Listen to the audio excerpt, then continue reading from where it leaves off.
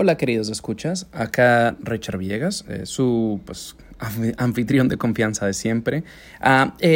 Primero que todo les quiero dar las gracias por de nuevo seguir nuestra serie Argentina. De nuevo agradezco mucho el apoyo que nos han estado dando, la difusión y pues la linda retroalimentación. Este episodio es un pequeño paréntesis dentro de nuestra serie, ya que Argentina recién acaba de celebrar unas elecciones muy contenciosas, donde quedó electo el candidato Javier Milei del partido La Libertad Avanza. Si han visto algo al respecto en las noticias, sabrán que pues trae varias posturas de ultraderecha, pero también una perspectiva económica un poco extraña. Entonces está hablando de la dolarización de la economía argentina, de privatizar los medios públicos, ha tomado posturas fuertes contra el aborto, contra el matrimonio igualitario, pues varias otras cosas, pues hablando de desmantelar el Ministerio de Cultura, de Salud, de Educación, y bueno, bastantes cositas de las cuales vamos a hablar hoy. Como ustedes sabrán, yo no soy un periodista noticioso exactamente, no soy un periodista político, pero eso no quiere decir que acá le tengamos miedo, pues tanto del trabajo que hacemos en Songmes es contextualizar el mundo y las circunstancias bajo las cuales la música y el arte pues nacen, existen y florecen.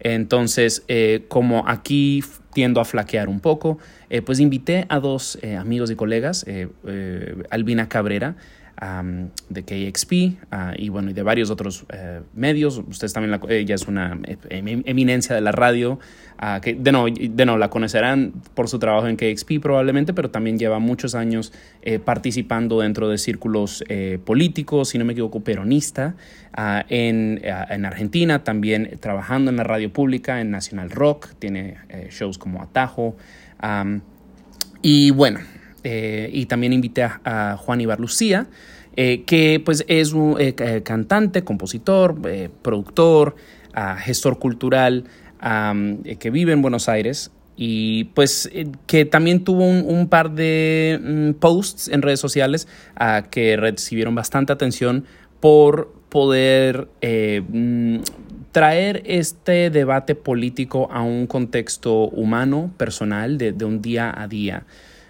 Entonces les invité a ambos a que vinieran a compartir reflexiones, un poco pues a hablar de lo que ha pasado, de lo que está pasando, de lo que la gente está sintiendo, el por qué este cambio tan drástico, político y económico, que seguramente no solamente repercutirá sobre Argentina, pero sobre toda Sudamérica, me atrevo a decir. Entonces, es un tema complicado. Les invito y les recuerdo a que vayan y consulten con sus organizaciones de noticias de confianza. El trabajo que estamos haciendo acá siempre ha sido humano, entonces sentí esta impronta de invitar a estos amigos y colegas, no solamente para pues reflejar esta incertidumbre que están sintiendo muchas personas en Argentina, sino también porque la realidad es que esto repercutirá sobre las entrevistas que todavía faltan por hacer dentro de nuestra serie. Tengo otros 10 episodios pregrabados, pero hay otros 15 o tal vez 20 que me gustaría hacer. Entonces ustedes empezarán a oír tal vez a la comunidad artística de Argentina un poco bajoneada, porque pues han sido los que han sido más directamente atacados por esta nueva derecha, y al hablar de que pues van a desmantelar subsidios, apoyos públicos, Ministerio de Cultura además y demás, pues eso siempre tiende a repercutir sobre el arte y la cultura. Entonces, les quería dar esa pequeña introducción. Ahora les dejo con mis colegas, empezando con Albina Cabrera. Muchas gracias por escuchar y pues sí, disfruten. Primero pediría un manual para entender esta novela. Segundo pediría 1000 casas cerca tuyo en la escollera. Lo que pida, la mayoría se realizará. Lo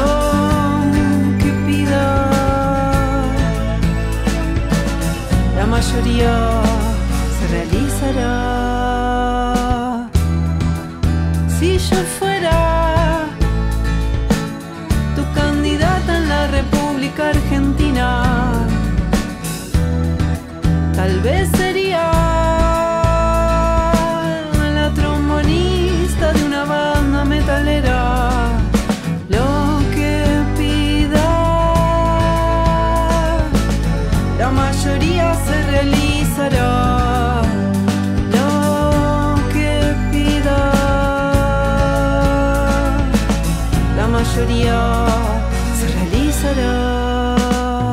Na, na, na, na, na. Na, na, na, na, na. Na, na, na, na, na, na, na, na, na, na, na, na, na. Na, na, na, na, na. Na, na, na, na, na. Na, na, na, na, na, na, na, na, na, na. Me voy a hablar con un vecino mientras te canto mi canción emocional del balotaje. Me voy a hablar con un vecino mientras te canto mi canción emocional del balotaje. Lo que pida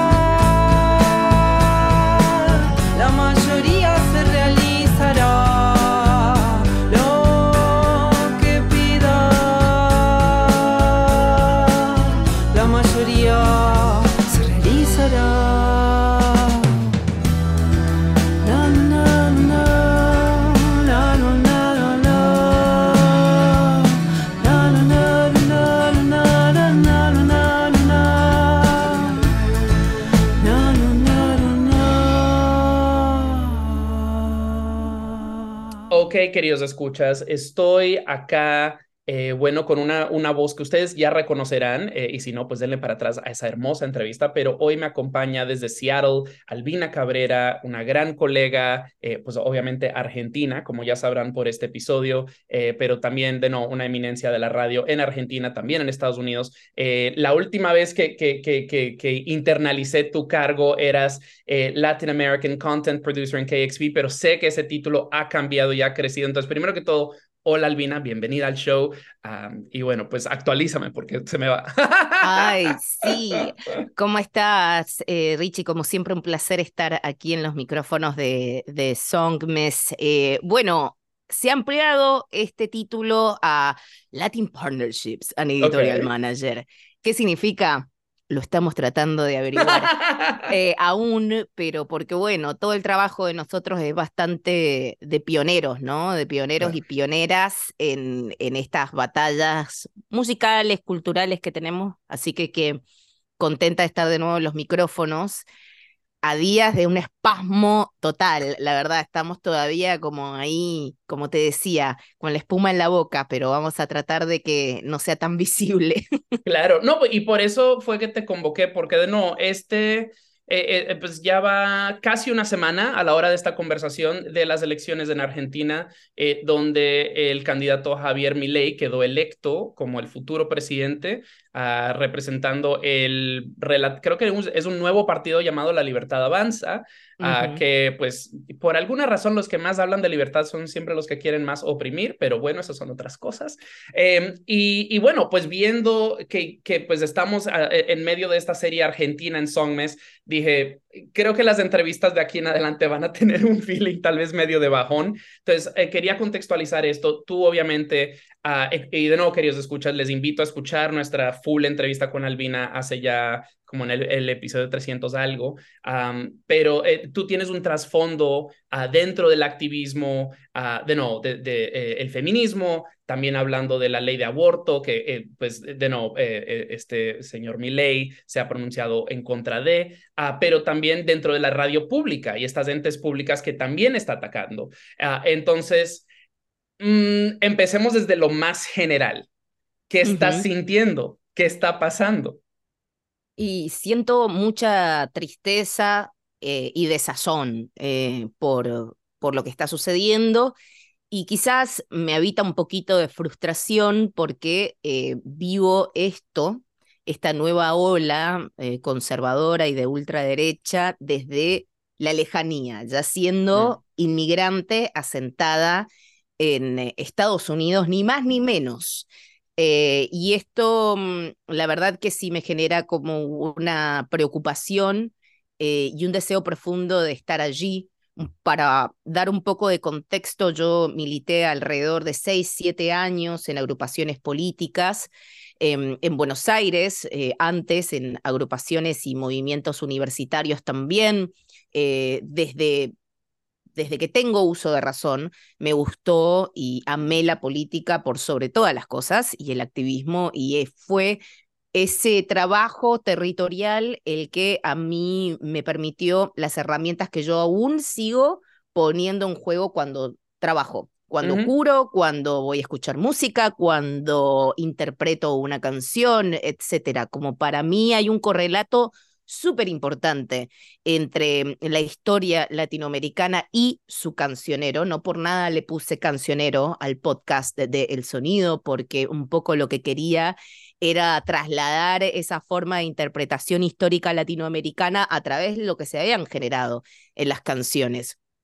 Podemos hablar un montón sobre lo Ajá. que se está generando hoy eh, como masa crítica de la música argentina, podríamos decir, que tuvo muchísimas críticas, ¿no? En un momento donde tenemos los talentos más internacionales y masivos con origen argentino, en una Ujú. de las crisis más importantes de la democracia, quizás no vimos posturas fuertes de estos artistas hablando, o por lo menos tratando de llamar a la reflexión. Y eso es algo que me llama la atención por el contexto en el que vengo, ¿no? Un Ujú. contexto donde quizás crecí en los comienzos de los 2000, fueron mis 20, donde veníamos de una crisis como lo que fue el 2001, 5 presidentes en una semana, digo, Ujú. todo lo que fue la megacrisis del corralito a principios de los 2000 que genera el indie rock que forma parte de mi vida. Él mató a un policía motorizado y todo eso.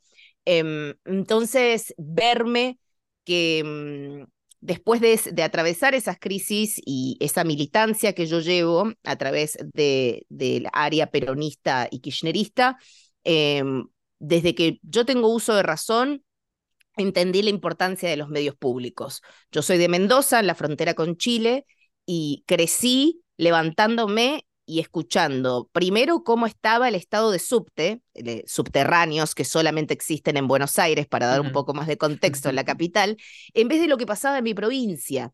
Y eso pasaba por la concentración mediática y no tener una perspectiva federal de los medios públicos. Y la verdad es que para mí mi sueño era o trabajar en la televisión pública o trabajar en agencia Tela. Y lo logré. Lo logro en 2012 cuando empiezo a trabajar en la agencia de noticias Telam y fui una de las despedidas del despido más grande de la prensa argentina que estuvo en manos de la administración de Mauricio Macri, principal líder y aliado de Javier Milei y el que le permite también este triunfo luego de que se alíen post primera vuelta. Entonces, yo cuando a mí me despiden, era cuando nosotros estábamos peleando por el aborto legal. Ujú. Yo estaba ya en ese activismo más feminista, tratando de lograr el aborto legal, seguro y gratuito. A mí me despiden en el 2018, en junio de 2018, era la votación que sale negativa en ese entonces, y fue esa la principal razón por la cual yo me voy de mi país Claro. y termino en Seattle por varias coincidencias y cosas mágicas de la vida. Entonces creí que muy inocentemente, que hice que ese momento, esa administración iba a ser la peor de Argentina que yo había visto, ¿no? Mm. Bueno, pues no, mi ciela, me dijo la vida. Y bueno, y llega luego la administración de Alberto Fernández, también por unidad, por un frente de unidad, la pandemia y el resto ya lo sabemos lo que sucedió. Pero eh, sin poner excusas ni sin poner, digamos, culpas Claro. en ese voto, sí es tremendamente triste y necesariamente como algo que debemos pensar y criticar es qué es lo que le pasó a esa juventud. Mis Ujú. hermanos menores votaron a Milei.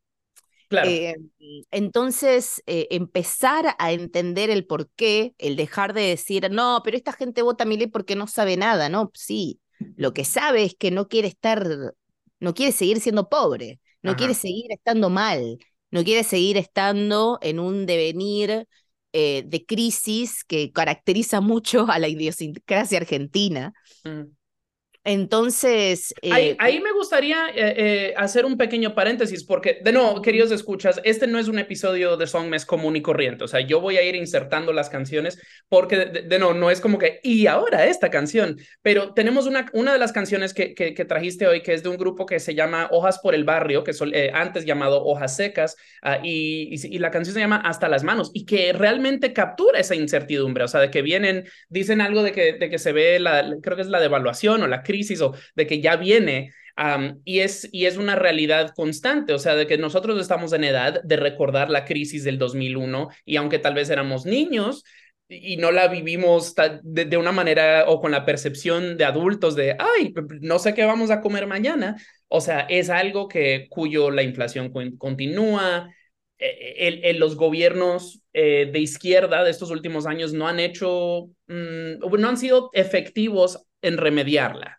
ujú. Y como dices, tus hermanos menores votaron por mi ley, y pues no ganó por un margen pequeño, porque pues creo que mi ley, al igual que Trump, de varias maneras, o sea, muchas personas dicen, los dos están locos, son iguales. No, pero yo creo que la percepción de los votantes, de los ciudadanos en general, es muy similar, de que aquí estamos en un momento de crisis, la izquierda no está proponiendo nada nuevo, no, la situación no está mejorando para nosotros, aunque no me encante este otro man, voy a votar por él simplemente porque es algo nuevo. No sé si Ujú. eso sea correcto y no sé si eso relacione con la canción.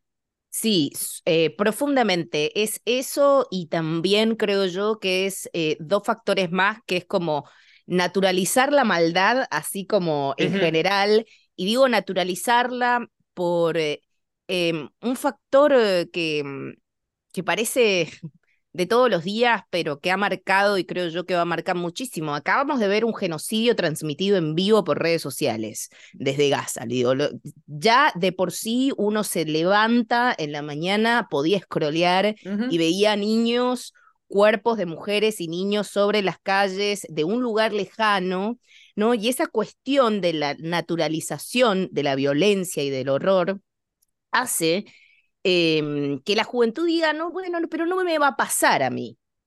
No es como a mí me pasaba en mi conversación con mis hermanos que me decían, pero yo le decía, pero escúchame, esta fuerza viene a crear una perspectiva negacionista. Somos Argentina, nosotros pasamos los 30.000 desaparecidos, los Ujú. seguimos buscando. Memoria, verdad y justicia está en el ADN argentino democrático. Fuimos un país pionero en lo que fue la búsqueda de los desaparecidos a través de abuelas y de madres. ¿Cómo vas a apoyar eso? Dice, no, no, pero eso no va a volver a pasar.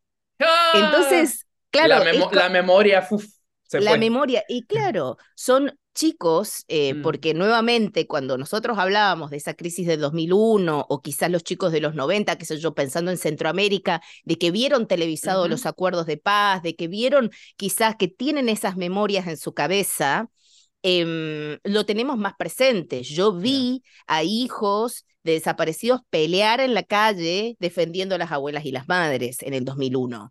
Digo, y ellos lo escucharon a través de alguna clase de historia en el secundario.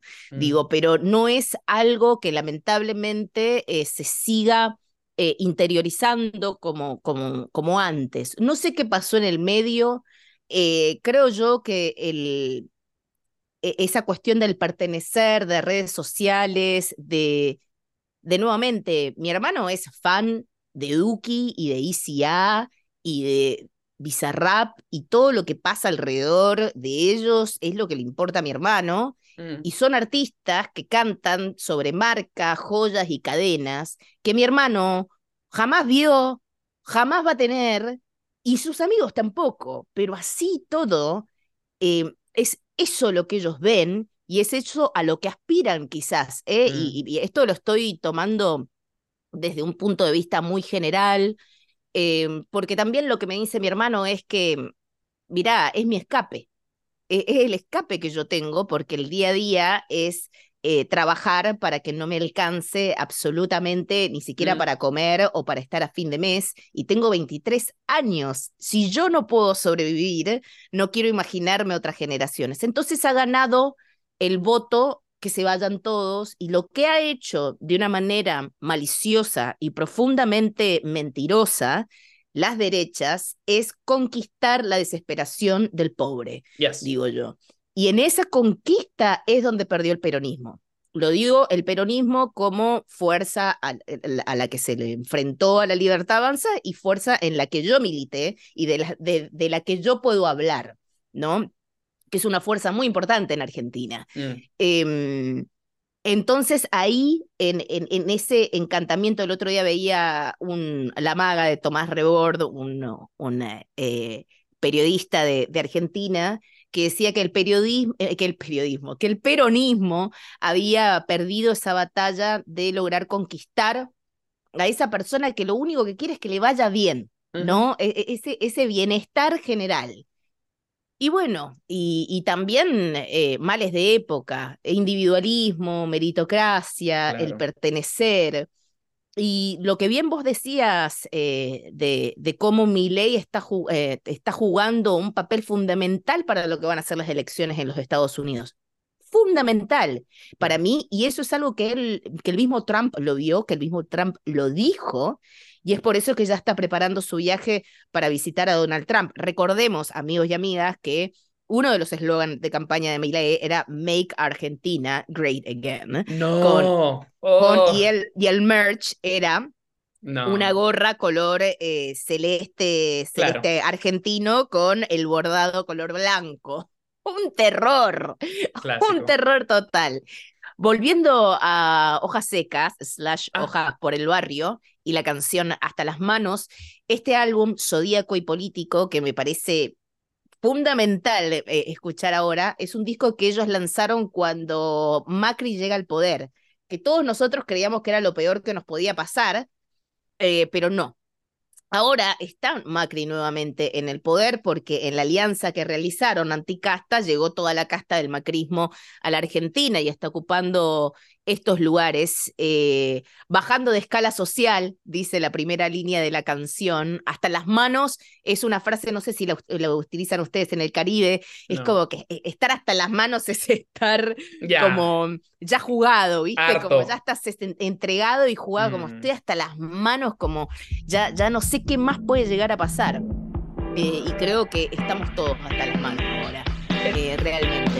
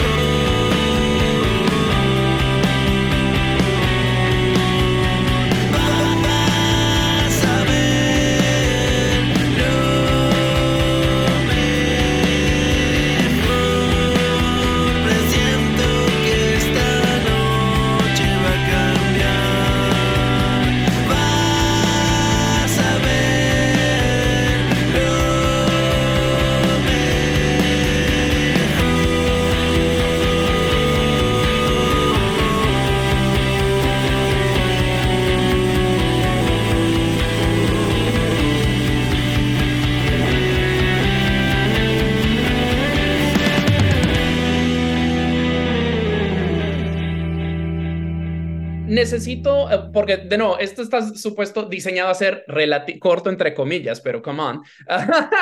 Pero Disculpen. no, por favor, pero uno de los puntos donde necesito abordar es pensar en qué pudimos hacer distinto.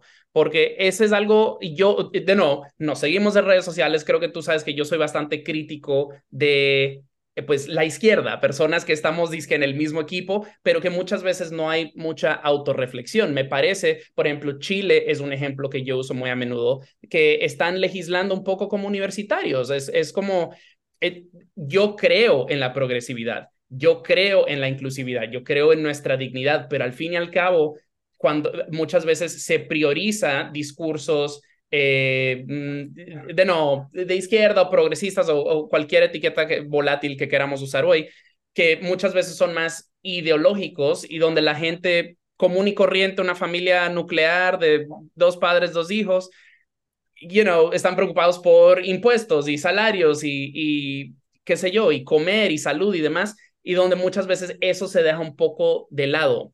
Y no es necesariamente lo que estoy hablando acerca de Argentina, pero, por ejemplo, en estos últimos años, que yo como extranjero, los avances argentinos que he oído sí han sido más, pues el aborto, que es, y eso sí tiene un impacto económico que nadie puede negar, económico, social, full. Y me quedo un poco o sea, una persona, una familia común y corriente, sea de Mendoza, sea de, qué sé yo, San Juan, de whatever. ¿Dónde nosotros, dónde la izquierda a futuro, a unas futuras elecciones, a elecciones congresionales o gobernadores, diputados, lo que sea, dónde nuestro bando puede proponer cosas tangibles, que la gente sí pueda comer, que sí te ponga un techo sobre la cabeza? Mira, dos cosas ahí. Siempre se habla de este círculo que las sociedades realizan post-revoluciones, ¿no? Ujú. Es como que hay un hartazgo, sale la gente a la calle, se realiza una conquista social y amplitud de derechos. Esos derechos empiezan como a alimentar y a generar impacto, y luego es como que esa sociedad se achancha,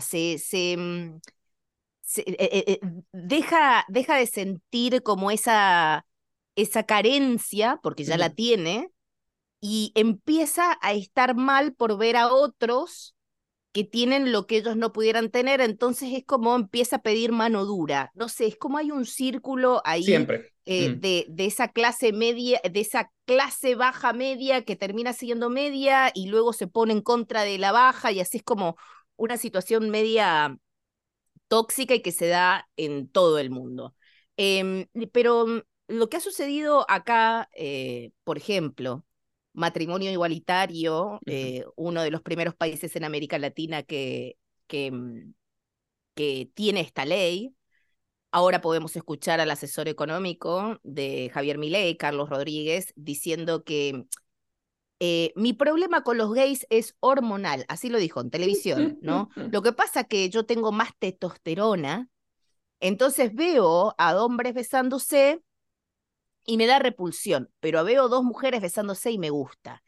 Estas definiciones, y nuevamente, vos me acabas de decir, todavía no cumplimos una semana de la elección. Ujú. Ya la estamos viendo del asesor económico de Javier Milei diciendo esto, y el cuerpo de asesores diciendo que ellos quieren ir por una unión civil en vez de matrimonio igualitario, por lo cual, a partir de ahora, las parejas no tendrían los mismos derechos Claro. que una pareja heterosexual casándose. O el aborto, por ejemplo, una aberración, así lo han calificado. ¿Qué pasa? ¿Por qué se da todo esto? Yo creo que Milei ha agrupado en su paraguas a muchísimas agrupaciones súper oscuras del movimiento de derecha. Recordemos que nuestra vicepresidenta electa, Villarruel, es una negacionista que se reunía con los genocidas en las cárceles para tratar de liberarlos. O Mm. sea, estamos viendo que las amenazas que hemos recibido post-elección de Milei son personas que nos escriben diciendo, ya sabemos dónde vivís, te va a pasar a buscar un Falcon verde. El Falcon verde era el auto que las agrupaciones paramilitares del gobierno secuestraban y hacían desaparecer personas. Es algo muy simbólico de Argentina y es muy peligroso lo que está pasando.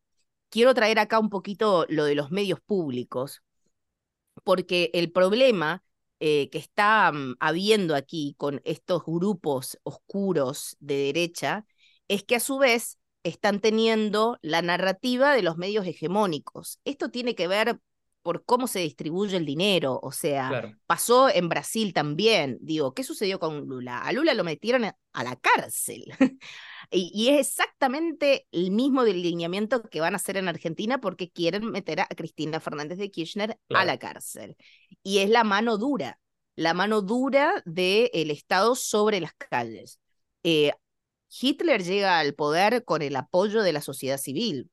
El 24 de marzo en Argentina se genera gracias al apoyo de la sociedad civil con las dictaduras. La dictadura del Pinochet llega con apoyo de la sociedad civil. Esto ha pasado en otros momentos.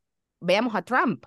Trump gana elecciones democráticas. Claro, Maduro, Chávez, Maduro. Chávez, Maduro, digo todos, pero hablo si nos ponemos a ver los que vienen a representar la derecha, ¿no? Los que vienen a representar la derecha siempre llegan con, bueno, sí. Bolsonaro. con apoyo, Bolsonaro, siempre llegan con apoyo popular, pero llegan con la misma, creo yo, fórmula de aprovecharse de la desesperación de las clases pobres, porque la verdad, volvemos a estas definiciones, Argentina es como, ahora se habla de dolarización. Mi hermano o el señor que trabaja al campo, digo, no el dueño terrateniente, digo, el señor que cosecha la uva en Mendoza, o la señora ama de casa, o la señora empleada doméstica, no cobran en dólares, jamás tuvieron un dólar, no saben ni siquiera, no pueden comprar un electrodoméstico. Entonces, digo, se instalan esas conversaciones de el dólar o de cuestiones macroeconómicas que nada les sirven al ciudadano de pie. Y a El Salvador y a Ecuador eso no le ha resuelto nada, o sea... Ah, bueno, exactamente. Exactamente. Entonces, me quedo, ya terminando esta conversación, y de nuevo, muchas gracias, Albina, por encontrar una ventanita para conversar conmigo. Me quedo mucho con memoria. La memoria nos está fallando tristemente, cosas que uno pensaría que nunca se olvidarían. O se olvidaron o simplemente estamos dando, ¿cómo es que dicen? La vista gorda. Es pues un poco de eso. Y pues tenemos dos canciones más que creo que hacen pues hincapié sobre eso. Tenemos una canción de Sara Eve que se llama ACAB, y tenemos otra que es de Trueno y Cypress Hill que se llama Fuck el Police. Y en ambos casos, bueno, la de Trueno específicamente hace énfasis sobre los 30,000 desaparecidos, pero de nuevo, ambas canciones no solamente hablan acerca de la mano dura, ¿no? De esta brutalidad que hemos visto en la historia de no solamente de Argentina, sino de toda Latinoamérica. Podemos hablar del mundo, pero específicamente hablando de Latinoamérica no es nada nuevo, tristemente.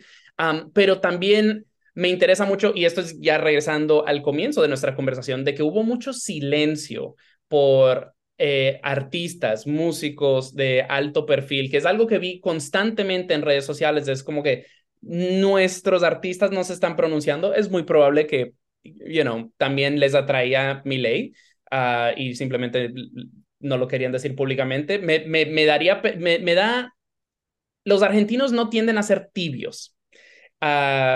Y me da un poco de, eso me da un poco de feeling de como de J Balvin, de música de hot dog, de que no quiero dañar la marca. No sé si tú tienes algún comentario al respecto antes ya de hablar más específicamente de estas canciones. Me cuesta mucho hablar de esto porque mi vehemencia puede ser interpretada siempre como presiones Seguro. tremebundas hacia el sector en el que trabajamos, ¿no? Que es el artístico y el musical. tal cual como dices, Argentina jamás fue tibia. Y yo creo y estoy esperanzada que después de lo que pasó y de estas declaraciones que no vimos, que no sentimos, va a haber un gran pronunciamiento, lamentablemente con el diario del lunes, como decimos, ya Ujú. con las medidas tomadas, ya con sangre de inocentes derramadas, con ya derechos, derechos no provistos. Yo realmente siento y creo que esto va a tener un gran cambio y cimbronazo dentro de un tiempo, porque yo creo que pibes como mi hermano de 23, que es la audiencia de estos chicos y mucho Claro. menor, digo yo, estamos hablando de estos artistas que estamos hablando de pibes muy jóvenes, de pibes que están en sus entre 20 y 24 años, digo, no estamos hablando de gente que tiene 35 años como yo. Entonces yo entiendo esa distancia también, Ujú. y entiendo las presiones de la industria musical y entiendo fundamentalmente las presiones de la industria musical, pero también veo diferencias y siempre recuerdo Mon Laferte en Ujú. la red carpet de los Grammy diciendo fuck you, ¿entendés? Y se puso en tetas diciendo en Chile violan y están haciendo esto, punto. Ujú. Eh, ¿Quién más de la industria musical que Mon Laferte, digo yo, con la carrera que tiene? Pero así todo, digo yo, bueno, me parece que tiene que ver con una situación que ellos no pudieron manejar, siento, y que también son parte de una Argentina donde su audiencia no la está pasando bien. Entonces, no pueden, no han podido salir a decir esto. Y esto ha pasado Claro. también con la selección argentina. Digo, después recordemos que el seleccionado argentino, luego de haber ganado la Copa del Mundo, no paró en casa de gobierno, como era, digamos, el protocolo, y se negó a saludar al presidente justamente por esto. Se negaron a hacer pronunciamientos para un candidato. Pero ¿qué pasa? Acá se juega algo que es mucho más profundo de un candidato o una fuerza política, que es el sistema democrático. Y es Ujú. ahí donde creo yo que es que vamos a despertar un poco y los nuevos artistas van a tener que asumir la responsabilidad de llevar esa voz a nivel internacional, porque yo creo yo que se viene una época de silenciamiento muy, muy peligrosa, pero quiero destacar a uno que sí habló y que sí tuvo memoria y que se crió en el sur de la ciudad de Buenos Aires, en los conventillos de la Boca, que se llama Mateo Palacios Corroxina y que es Trueno. Y que Trueno, con la canción Fuck el Police, que es una adaptación, por supuesto, tiene el sampleo de NWA Ujú. allí y lo hace junto con Cypress Hill. Esta canción fue inspirada después de que, me lo contó el papá, Pedro Peligro, el papá de Trueno, fue inspirada después de que Trueno vea la película 1985. Claro. Digo que a través de esa película, que la pueden ver todos en cualquier idioma, etcétera, ahí se habla sobre el juicio a las juntas y ahí un montón de chicos de su edad pudieron hacer una interpretación de su propia historia. Y la verdad que lo que hace Trueno a mí me resulta buenísimo, porque a mí me Ya. gustan los artistas que siguen ejercitando en clave moderna esa memoria y va a tener más vigencia que nunca. Digo, porque acaban de sumar justamente a Patricia Bullrich como ministra de Seguridad, que es una persona que definitivamente es caracterizada por la mano dura y es Mm. caracterizada por no incorporar derechos humanos dentro de lo que son sus políticas de seguridad. Y esto me lleva a la canción ACAB de Sara Eve, donde justamente ella dice en la canción, nadie se suicida en una comisaría, yo lo abortaría por si se hace policía. Qué Los fuerte. cuerpos, y dicen, los cuerpos flotan, no van río arriba, y esto lo dice especialmente por la muerte de Santiago Maldonado, dentro de una represión fuerte que se hizo en contra de las comunidades mapuches en el sur de la Argentina, donde una de las cabezas de ese operativo fue Patricia Bullrich, que Mm. nuevamente viene a la cartera de seguridad. Sara Eve ha estado en la calle desde los 90, Claro. gritando en contra de la represión, y se junta con, mirá la interseccionalidad de la cuestión de trasvasamiento generacional, ¿no? Una Sara Eve que está militando en los 90 con un pibe como Mateo que ve una película y dice, yo voy a dar mi punto de vista acá. Y no vamos a decir que Trueno es un artista underground, para nada. No, para nada. Digo yo, para nada, y así todo lo dice. Entonces, así todo yo quiero decir que es posible mantener una marca, es posible ser parte de la industria musical y es posible tener voz política en todo esto. Por lo cual yo quisiera cerrar esto, amigo, con un halo de esperanza. La verdad, las cosas ya pasaron, no hay vuelta atrás. Hay que aceptar el voto democrático, la voluntad popular, porque esto Milei ganó con el 55% de los votos. Y hay que respetar, pero hay que defender. Y de la única forma que se defiende la memoria y la verdad y la justicia es en la calle. Así que invito, amigos y amigas, a que nos cuidemos entre todos como comunidad, que escuchemos a las compañeras del colectivo trans argentino, que son las únicas que saben y que van a ayudarnos a aprender a cuidarnos en la calle, porque están sucediendo un montón de asambleas justamente con eso, y que defendamos la democracia, es lo que puedo decir desde mi humilde voz. Y agradecerte, Richard, por dejarnos compartir esto. No existen espacios donde nosotros podamos compartir y se pueda hablar de política sin ser criticados por hablar de política. A mí me encanta. Te digo, esto es parte de la narrativa de lo que está saliendo en Songmes Argentina, de nuevo, con todas estas entrevistas, y de nuevo, hay muchas entrevistas que están pregrabadas y otras que las voy a estar haciendo ya para terminar la serie, y de nuevo, ese cambio se notará, y pues sería muy mal periodismo de mi parte ignorarlo, nomás así de que háblame de perreo o lo que sea. Es como que los artistas son un producto del contexto en el que viven, y yo muy agradecido de tener colegas como tú que vienen y pueden compartir, y de nuevo, que no se dan con tibiezas. Esto, de nuevo, no es cuestión de siempre estar de acuerdo, pero sí es cuestión de tener una posición y defenderla. Al fin y al cabo, eso es. Entonces, de nuevo, gracias, Albina. Esta conversación ha sido un regalo. Muchas gracias a ti, como siempre, Songmes al frente y para la victoria. Venceremos. Bueno. Gracias. Gracias, amiga. Como una 4 pai.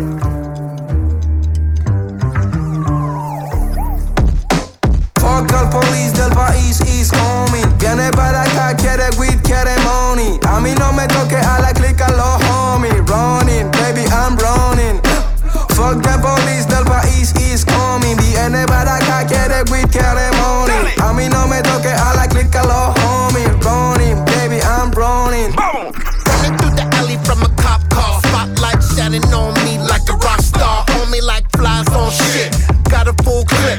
About to pop it off as I flip another script. Stay away from me, I'm an outlaw. About to cut your ass into pieces with the chainsaw. See the stain, feel the pain, let your brain thaw. I'm the cocaine in your brain, feel insane, y'all. My heart's pumping, I gotta keep running, and I gotta just motherfucker say I'm never stopping, and my pistol keep popping, and I gotta just go. Fuck al police del país is coming. Viene para acá, quiere weed, quiere money. A mí no me toque a la clica los homies. Running, baby, I'm running. Dios mío, amigo, esto yo te he hecho vuelta. Siempre molestando, guacho, no puede ser, boludo.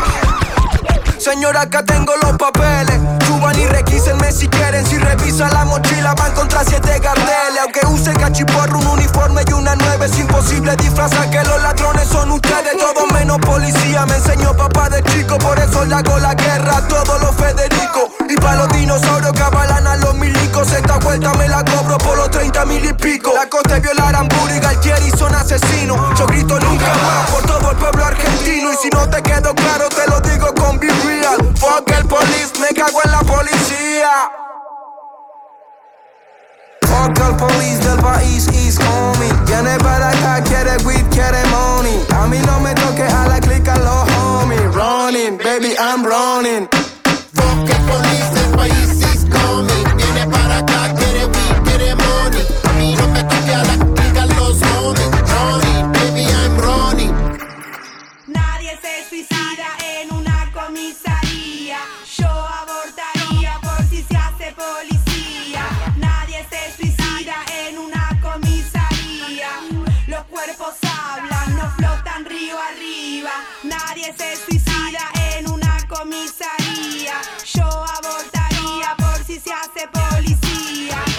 Nadie se suicida en una comisaría donde no hay poder, hay vida.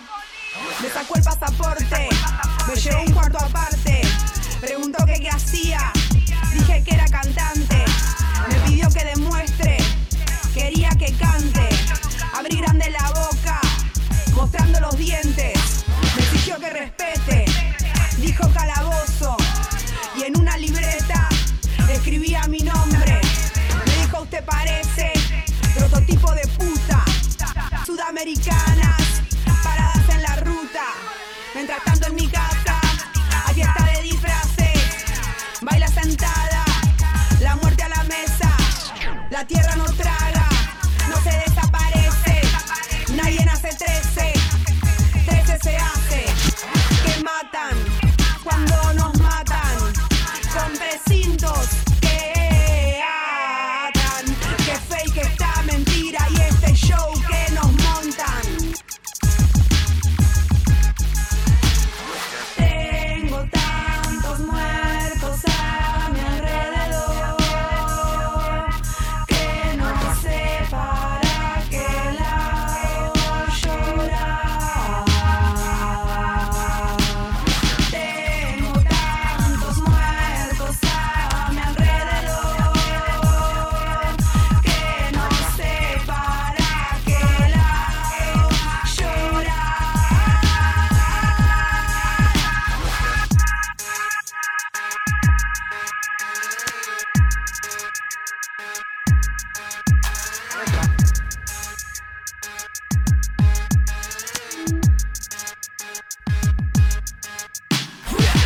El autocontrol es el pesticida de lo criminal.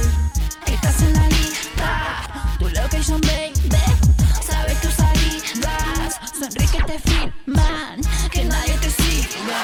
Las trabas migrantes van haciendo fila, buscando la ruta que las asesina. Que nadie salga, que nadie grite, que nadie venda para vivir vida. Que no mira el hambre que se reparte, ahora más tarde y todos los días. Del otro lado de las orillas, la tele cuenta cómo es la movida. El vecino decidiendo que va la mejor, que vaya y que me mantenga por vos. Mendoza, La Plata o Constitución, más tecnología hacia el mundo mejor. Más que te más miedo y control, patrulla tu vida para tu confort. Que sigo operando por las autopistas, el más mataguacho te tiene en la mira.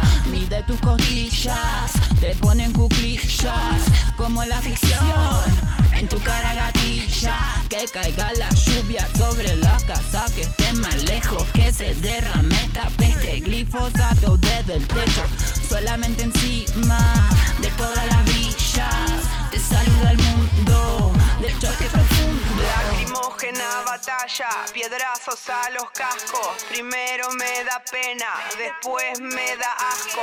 Te llenamos la plaza, bajamos en Pasco. Limón y agua en contra de este fiasco. Oh, qué placer ver a las fuerzas superiores retroceder, retroceder, avanzar siendo millones, fuertes como un bloque, en un grito colectivo contra sus escuadrones. Nadie se suicida en una comisaría, yo abortaría por si se hace policía. Nadie se suicida en una comisaría, los cuerpos hablan, no flotan río arriba. Nadie se suicida en una comisaría, yo abortaría por si se hace policía. Nadie se suicida en una comisaría, donde no hay poder, hay vida.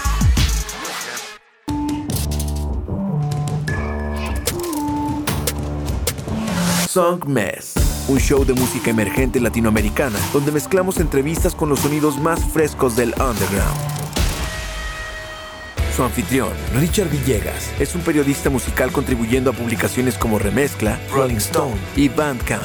Y con Song Mess, las conversaciones toman un giro más casual y personal, revelando el mundo interior de cada invitado.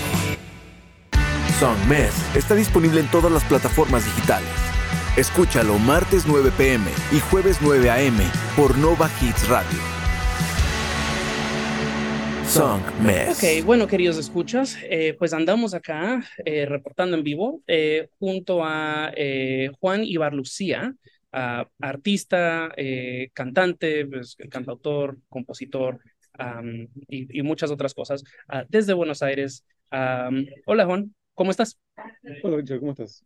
Bien, vamos a decirle que bien por un tema de formalidades para esta conversación. Claro. Antes que nada, me gustaría que te presentes para los escuchas que tal vez no te conozcan. Entonces, todas estas entrevistas siempre empiezan con la misma pregunta. ¿Quién eres y qué haces? Bueno, ¿quién soy? Es una pregunta muy compleja y muy filosófica que Siempre. abordaría, y no estoy todo seguro de poder contestar, pero lo diría en estos términos. Bueno, mi nombre es Juan, soy esencialmente compositor en el sentido de que em, tiendo a pensar las cosas desde una perspectiva desde la creación musical, pero no solamente musical, también literaria, poética, sonora en un sentido más amplio. Eh, digamos, durante 10 años llevé adelante una banda que de hecho giró mucho por Estados Unidos y América Latina, que es Pómez Internacional, del cual fui el único miembro estable y compositor de casi todo el material. Y ya hace unos años me desarrollo como solista y además dirijo un espacio de formación artística y también artivismo, si querés, un sello que se llama Territorio. Creo que eso contesta un poco. Perfecto. Y bueno, o sea, de nuevo, me han llegado comunicados de prensa de tu trabajo antes, pero la razón por la que llego a ti es porque de nuevo, ya lo habré explicado en el intro de este episodio, pues Argentina acaba de pasar unas elecciones, eligieron al candidato Javier Milei del partido La Libertad Avanza, y pues tiene posturas, digamos, ultraderechistas. Y bien, o sea, queridos escuchas, ahí les encargo con las noticias, pero la razón por la que quería hacer un episodio acerca de esto es porque, pues, él ha sido muy crítico del sector social y cultural. Ha hablado mucho de, pues, eliminar ministerios, entre ellos el de cultura, el de educación, el de salud, lo cual es como que, wow. Pues, de no, ciertas posiciones, es muy contra los zurdos. A los zurdos no se les puede dar nada, que la. Y he notado, pues después de estas elecciones, de que mis amigos y mis colegas y varios de los artistas que ya han pasado por este micro están aterrados, están en una posición de nervio, de miedo, de pánico, de susto, de bajón, se sienten traicionados y me parece que lo indicado es invitar colegas, invitar amigos, invitar personas que lo están viendo y viviendo en la calle y que tienen estas preocupaciones pues directamente. Entonces, creo que estábamos hablando antes, creo que tu interés es mantenerlo dentro del rubro artístico, lo cual me encanta. Entonces, ¿qué nos puedes contar acerca de cómo se ve la situación a futuro para los artistas, el arte, la cultura en Argentina, pues de acá en adelante? Muy Bueno, general. si me bancás un segundo como un preludio a tu ¿Seguro? pregunta, ¿Seguro? yo, digamos, vengo trabajando en mi propia obra, particularmente un disco que se llama Infierno Porteño, que es un disco doble que salió entre el 2017 y el 2019, la construcción o el avance de un tipo de sentido común, que es el sentido común que hoy llega al poder a través de Javier Milei, que es el sentido común que vamos a decirle de ultraderecha, solamente para usar un término, me parece que es más interesante la descripción interna, ¿no? Un sentido de una ultraderecha con rasgos paranoicos, con rasgos de un discurso patológico, de un discurso mesiánico, de una también fuertemente arraigada a la circulación de ideas a través de ciertos formatos de redes sociales, muy antiintelectual, muy anti lo que es percibido como una élite. Entonces, por así decirlo, para mí desde lo personal hay una sensación muy particular de haber como detectado, de haber escrito sobre esto hace ya, te diría, 3 4 años, Mm. 5 años incluso, y ver cómo ese estado mental va ganando momentum. Entonces, vos me haces la pregunta por el futuro y lo que primero me sale decirte es que el futuro en principio es una incógnita Lo que sí podemos, me parece, como entender es, en primer término, es cómo llegamos hasta acá, ¿no? Em, pero si querés, primero te cuento sobre el futuro y después vamos para atrás. No, No no, necesito. háblanos, o sea, creemos una cronología, ¿cómo llegamos hasta acá? Me parece que lo primero que hay que comprender de la Argentina 2023 es que Argentina es un país que al menos hace 10 años no crece, digamos. Mm, Un país, digamos, que viene de una gestión, de dos gestiones muy malas, la de Alberto Fernández y la de Mauricio Macri seguro. Yo agregaría también la última gestión de Cristina Kirchner.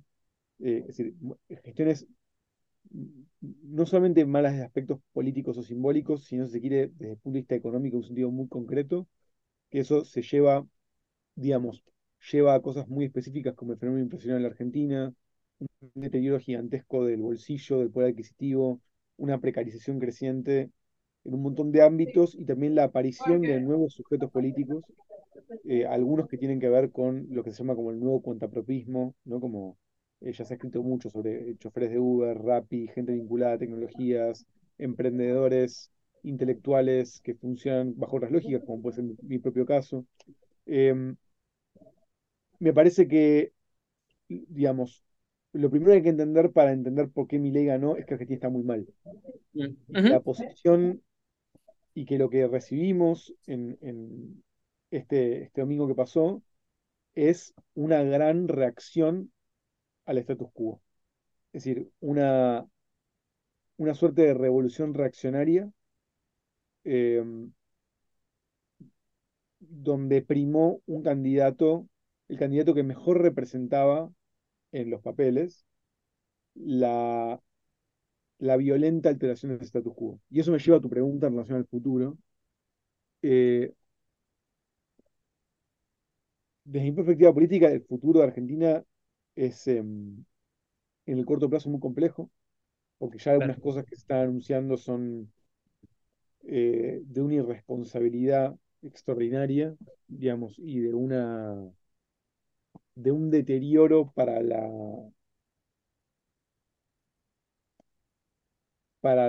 patria, entendida en un sentido el sentido de lo común, de como el propio capital simbólico económico del país. Y me parece que el arte y los artistas en ese sentido, no, yo ahí tal vez o estoy en una posición distinta a algunos colegas. Vos, creo que antes cuando hablábamos, hablabas un poco del tema del pánico. Yo creo que en definitiva el estadio habitual de los artistas es la incomodidad y es el enfrentamiento al status quo.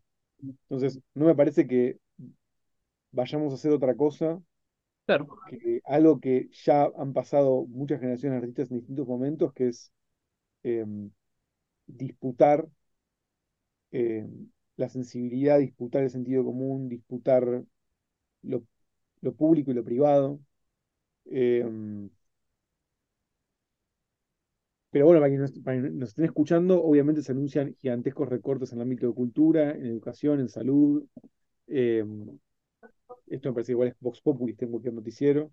Estamos hablando de un candidato que es anarcolibertario y que tiene una alianza muy particular con ciertos sectores de las familias militares y del conservadurismo argentino y del neoliberalismo, y también de un sector del fascismo más tradicional, más tradicionalmente fascista, ¿no? En el sentido de doctrinariamente fascista. Y bueno, es por supuesto una posición muy compleja y que nos tiene a todos muy sensibilizados. Claro.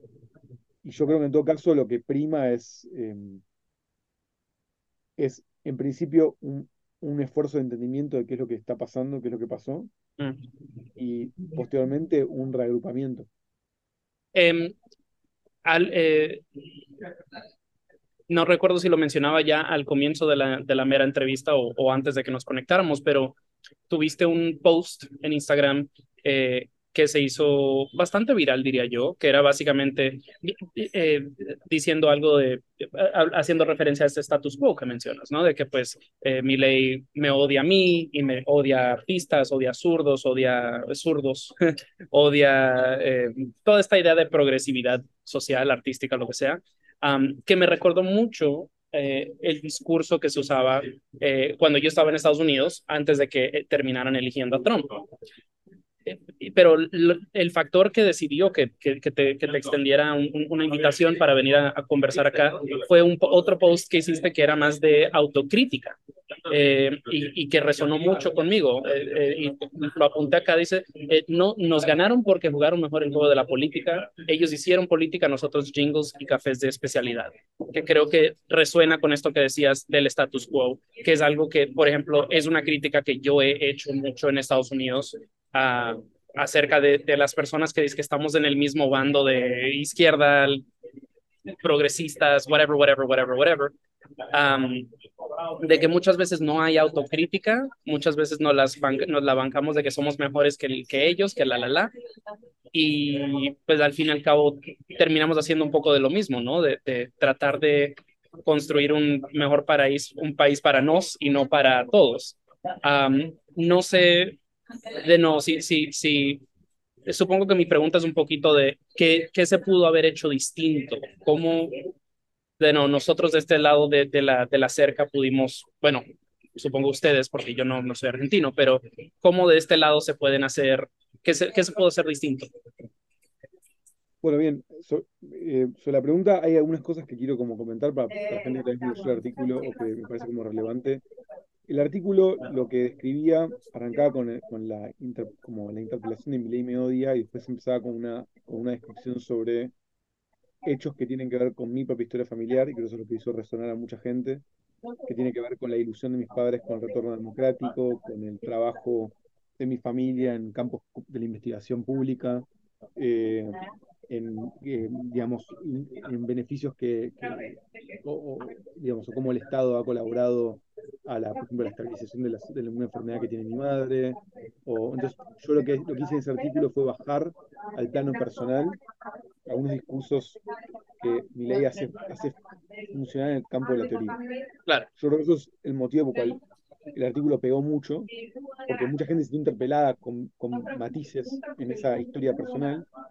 Eh, pero yo fui muy cuidadoso de no posicionarme en lugares como izquierda o zurdo, o como dividir el campo político en esos planos, no porque no me sienta parte, por así decirlo, de lo que sería la centroizquierda o un campo más progresista, o digamos, comparado con lo que gobernó, con lo que ahora llegó al poder, soy comunista, ¿no? Digamos, como para ellos soy de ultraizquierda, claro, pero sí porque me parece que lo que ha llegado al poder en Argentina no es un gobierno de derecha liberal.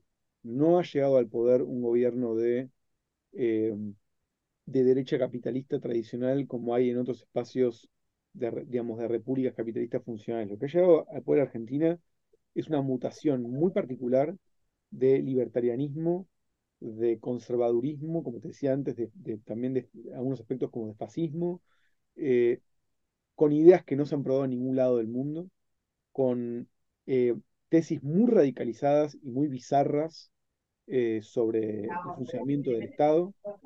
Eh, Me parece que ellos han corrido el eje completamente a un lugar donde yo también me parece importante interpelar a ese elector o a ese ciudadano que no se siente de izquierda, que se siente de centro, incluso iría de centro derecha, pero que valora la educación pública, que valora la salud pública, que valora el civismo, que valora, digamos, el respeto del otro. Yo creo que, ahora voy a tu pregunta, creo que una de las cosas que vienen pasando en el campo intelectual argentino es que la autopretendida superioridad moral de la izquierda ha, digamos, producido mucha furia. Creo que vos preguntas qué se hubiera hecho distinto, básicamente todo, en el sentido de todo lo que pasó en estos 4 años fue un desastre, en el sentido, digamos, me parece que hay me parece que hay como dos aspectos. El aspecto autocrítico para mí tiene que ver con un progresismo o una izquierda que ha renunciado a tener una agenda en temas como, por ejemplo, trabajo, por ejemplo, industria, por ejemplo, agroexportación, un tema muy importante en Argentina, en seguridad, en minería, Es decir, la centroizquierda, el progresismo en la Argentina no tiene, tiene una agenda que es una agenda de universitarios. Yep. No es una agenda del mundo del trabajo, no es una agenda del mundo, digamos, de la creación de capital económico en un sentido más tradicional. Y eso ha ido dejando, digamos, parches de sectores no representados que ahora se han volcado masivamente a Milei, por un conjunto de cosas entre las cuales está la propia tendencia a la autodestrucción de este país, que es una cuestión aparte. Pero si me preguntás en relación a la autocrítica, yo, tal vez por venir de una familia, eh, digamos, de industriales, digamos, y conocer de primera mano cómo es una fábrica, cómo es el mundo del trabajo en ese aspecto, siempre sentí que había algo muy eh, pequeño burgués en cierta agenda progresista, y me parece que eso estalló. Y incluso en mi propio, digamos, mi propio post admite una crítica, que es que yo hago un argumento que creo que es un argumento sólido, pero lo hago para pedir el voto a una persona como Sergio Massa, o un voto en blanco o un voto a Sergio Massa. Y Sergio Massa es un tránfuga de la política argentina, un tipo que está metido en todo. Entonces, me parece que hay que hacer un proceso de depuración Claro. generacional y política. Yo me quiero sacar, yo no quiero pedir más el apoyo, o sea, no quiero más ir embanderado con gente que me parece tan lejana a mis convicciones. Sí. Y creo que eso tanto de eso es, y de nuevo, o sea, es interesante porque estamos hablando de política, pero la intención acá no es política, es como dices, humanizarlo, traer todos estas conversaciones, estas ideas a lo personal y que se sienta menos teórica. O sea, yo uso estas etiquetas de derechista, libertario, que bla, bla, bla. O sea, Ujú. es por darle una etiqueta que la gente pueda comprender, pero la verdad son tan maleables. Am, y de nuevo, No, sí, pero, perdón, una cosa en relación a lo que estás diciendo. ok, A mí me pasó la semana previa a las elecciones, de tener muchas conversaciones con familia. Yo tengo una familia tengo un sector de mi familia que es de producción de leche y de yogur en San Juan, un tambo muy pequeño, familiar, mi tío ordeña vacas. Y tuve una conversación con él, y mi tío, viste, yo le decía, bueno, tío, ¿quién vas a votar? Voy a votar a Milei. Bueno, tío, pero ¿y por qué? Y me decía, y mira, no llego a pagar los costos, no llego, hay inflación, como hay un punto donde el voto del ciudadano promedio no tiene un componente tan ujú, ideologizado, se basa en algo muy concreto. Y me parece la diferencia de lo que pasó con Trump en Estados Unidos. mm, Acá estamos en medio de un proceso macroeconómico muy complejo. Y el claro. candidato que iba al balotaje con Milley era la continuidad total de ese proceso. Eso es, al fin y al cabo mucha gente decía, no, no me gusta, pero más atrae más de lo mismo. Mm, en diferentes conversaciones, tuve una conversación recién con Tayana, una productora de música electrónica, y hace unos años conversaba con los de Defensa, que también recién salió esa entrevista, aunque esta es una conversación previa, pero ambos decían que durante el término de Macri, la cultura decayó mucho, de que el gobierno de Macri impuso muchas regulaciones sobre pues, los foros, los venues, que básicamente lo hacían impagable. Pues de que pues si tocabas una vez al mes, pues bajaste a tocar una vez cada 3 o 4 meses. Um, y de nuevo, creo que mirando atrás, pues tal vez la llevaban fácil en ese entonces, porque parece que muchos de los subsidios desaparecerán, muchas de las regulaciones incrementarán. Eh, ¿Cómo lo ves tú como un artista independiente? Eh, ¿Qué crees que van a ser los retos que se van a presentar de aquí a futuro? A mí me parece un incógnito todavía a saber que es, digamos, cuál es el grado de dogmatismo del gobierno que asumió. En el sentido de, ellos dijeron muchas cosas en su campaña que si hay que tomárselas literalmente, estamos frente a un proceso que puede espiralizar algo muy violento. Digamos, y cuando digo violento no me refiero a violento de lo discursivo, me refiero a violento del orden de lo real, el cuerpo, ¿no? Eso es una posibilidad, no es seguro, es una posibilidad.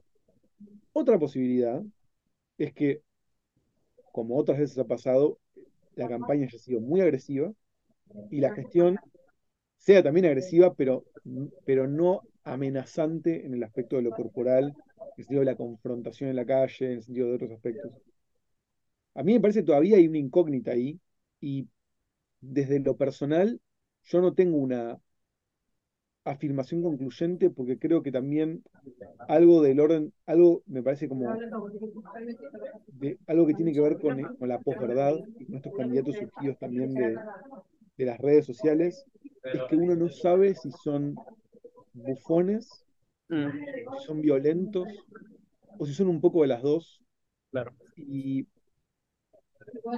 y bueno, y me parece que hay como que realmente ahí, digamos, el pronóstico es malo, pero si me preguntás qué tan malo es, en el sentido de, porque quiero decir, una cosa es que nos preocupemos porque recorten todo el presupuesto de la universidad. Eso, por ejemplo, sería una preocupación grave. Otra preocupación más grave sería que militantes, eh, digamos, digamos autoconvocados de la derecha más extrema le peguen a docentes en la salida de... Quiero decir, los dos me parecen malos outcomes, pero hay uno que claro. me parece más grave que el otro. Entonces, no, yo no sé en qué estamos. Y creo que también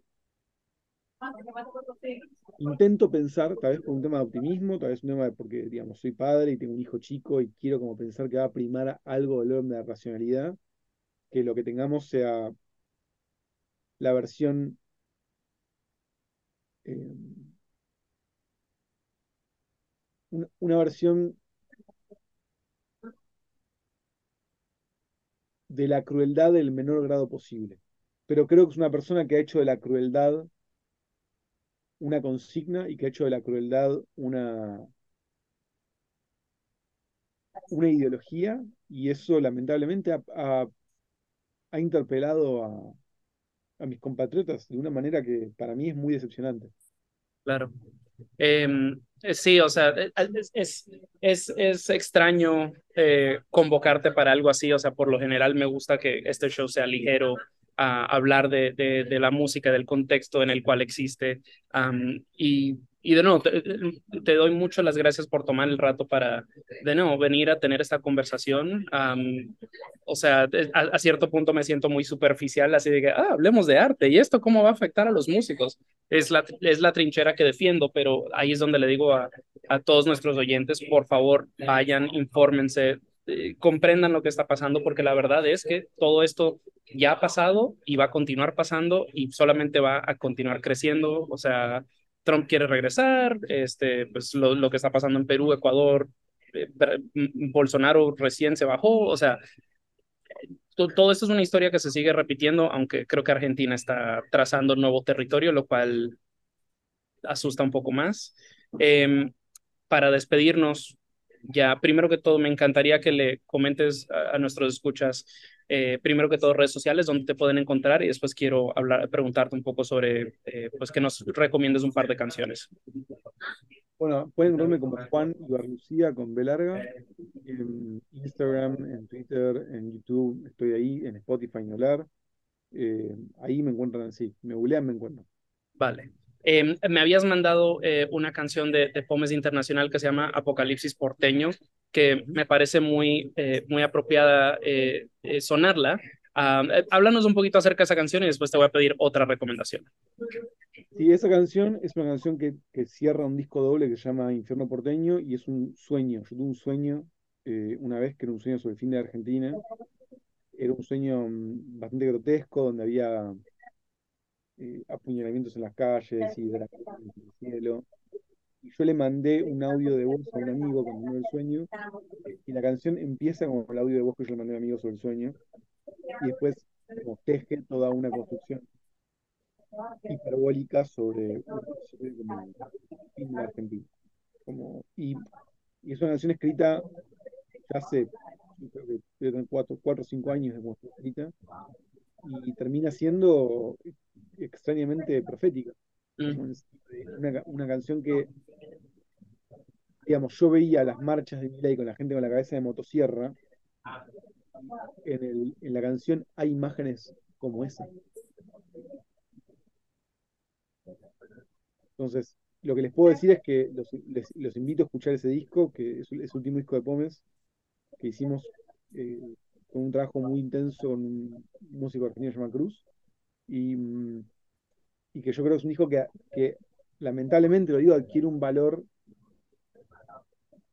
un nuevo valor, en tanto me parece que es un disco que habla de un surgimiento, de una sensibilidad que no era lo que la música argentina estaba mirando en ese momento. Vale.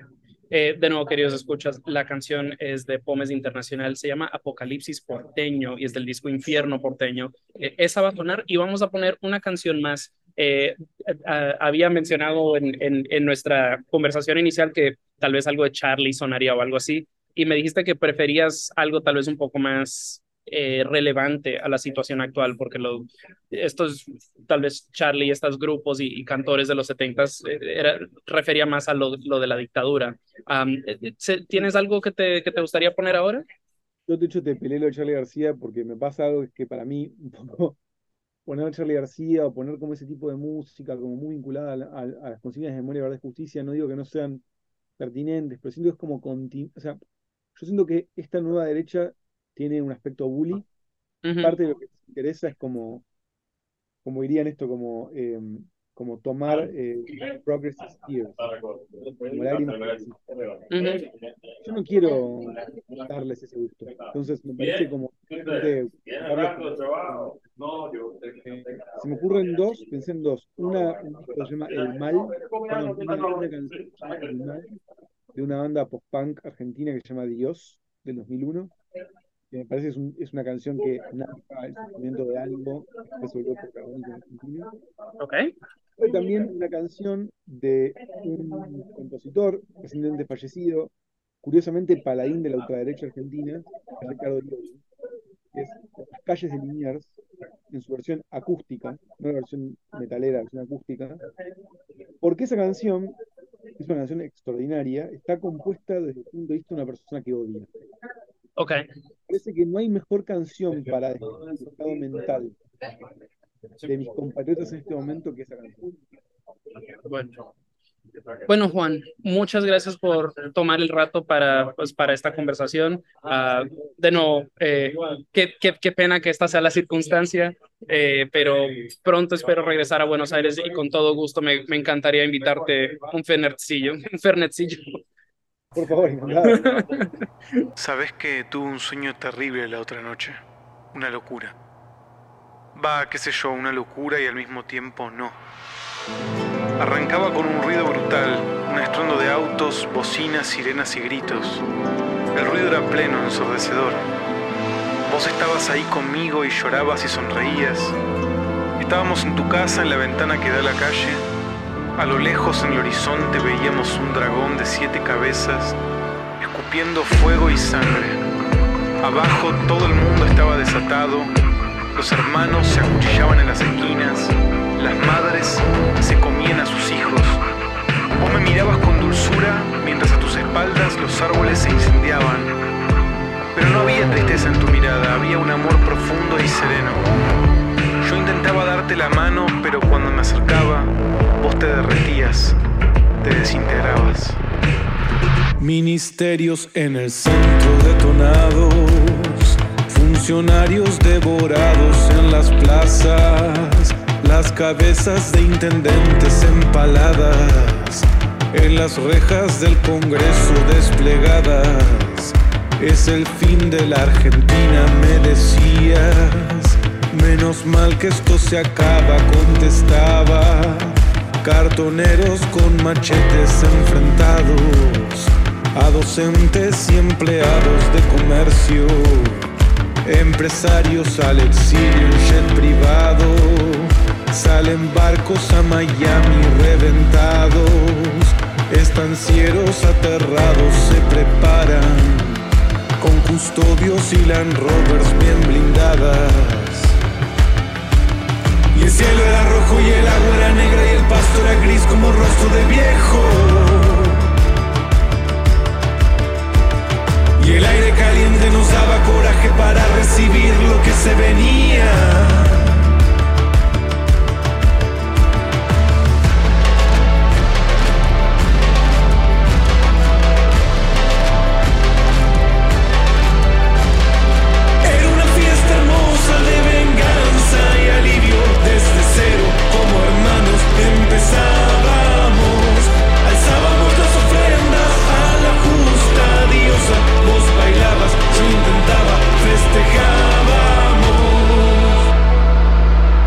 las salidas hacia el norte clausuradas. Puente Alsina iluminado por el fuego. Avenida Rivadavia colapsada, con demonios manejando patrulleros. La matanza en pie de guerra con cañuelas. Recoleta está pidiendo independencia. El oeste está cazando en la frontera. Cardenales y pastores fugitivos. Y el cielo era rojo y el agua era negra y el pasto era gris como rostro de viejo. Y el aire caliente nos daba coraje para recibir lo que se venía. Era una fiesta hermosa de venganza y alivio desde cero. Como hermanos empezábamos, alzábamos las ofrendas a la justa diosa. Vos bailabas, yo intentaba, festejábamos.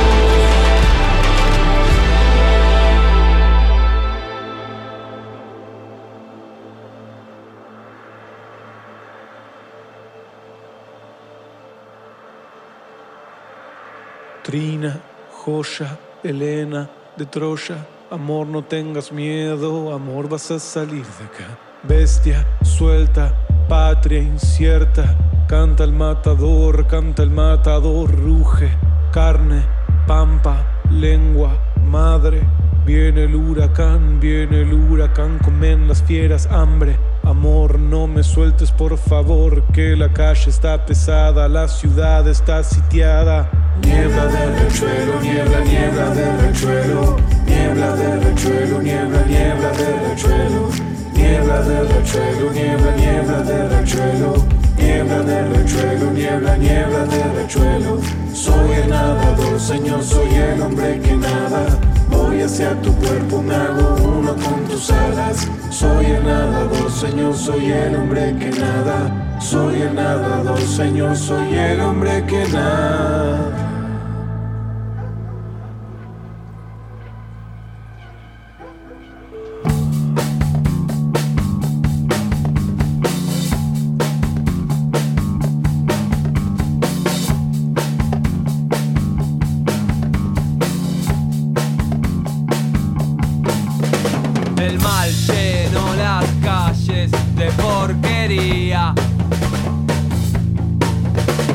Para que todos los pibes la prueben.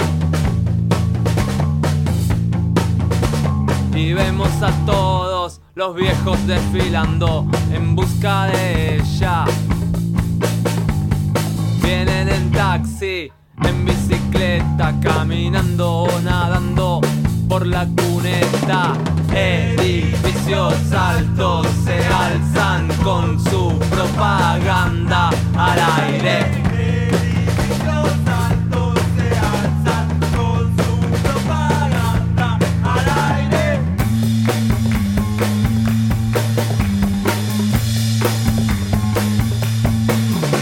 Eran pasen curdas sin motivos, total tiene papita de sobra.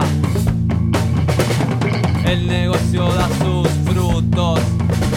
La rama del árbol podrido se cae al piso. El piso embarrado se limpia como el parabrisas de un auto en la lluvia.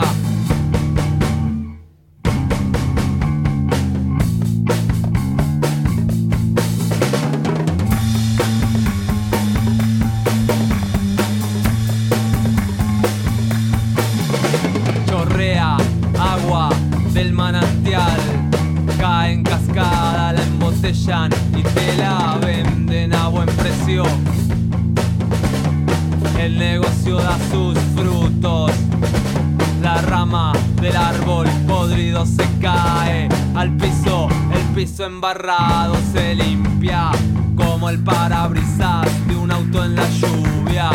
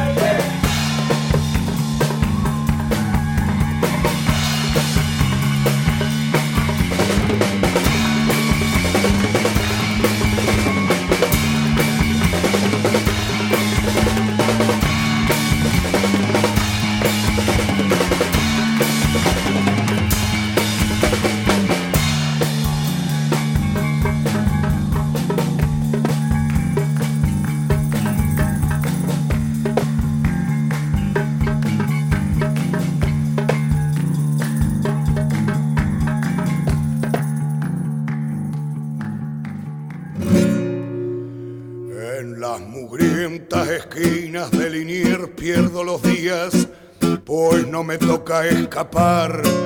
El gran apego a lo ilusorio se refleja en las vidrieras de un trucho centro comercial.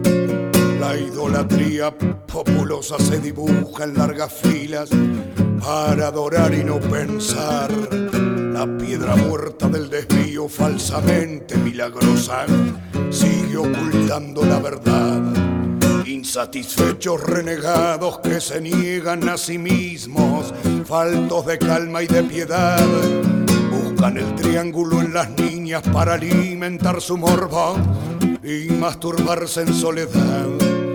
Ellas también gozan mostrándose inocentes, son arpías, esclavas del televisor.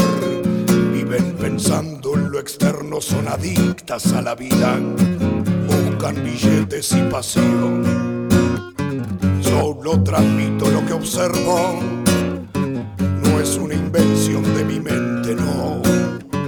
Esto acontece cuando contemplo el presente en las calles de Liniers. Mas cuando el sol, mi fiel testigo, da de lleno en el asfalto y derrite el alquitrán, los fermentos nauseabundos de la basura estancada entorpecen mi pensar. En la esquina un policía está peleando con su hembra, pues esta nunca le fue fiel.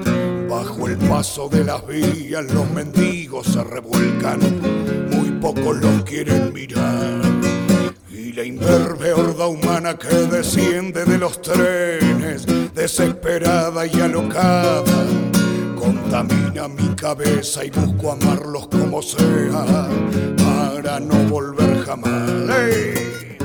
Solo transmito lo que observo, no es una invención de mi mente, no. Esto acontece cuando contemplo el presente en las calles de Liniers. En las calles, en las calles, en las calles de Liniers.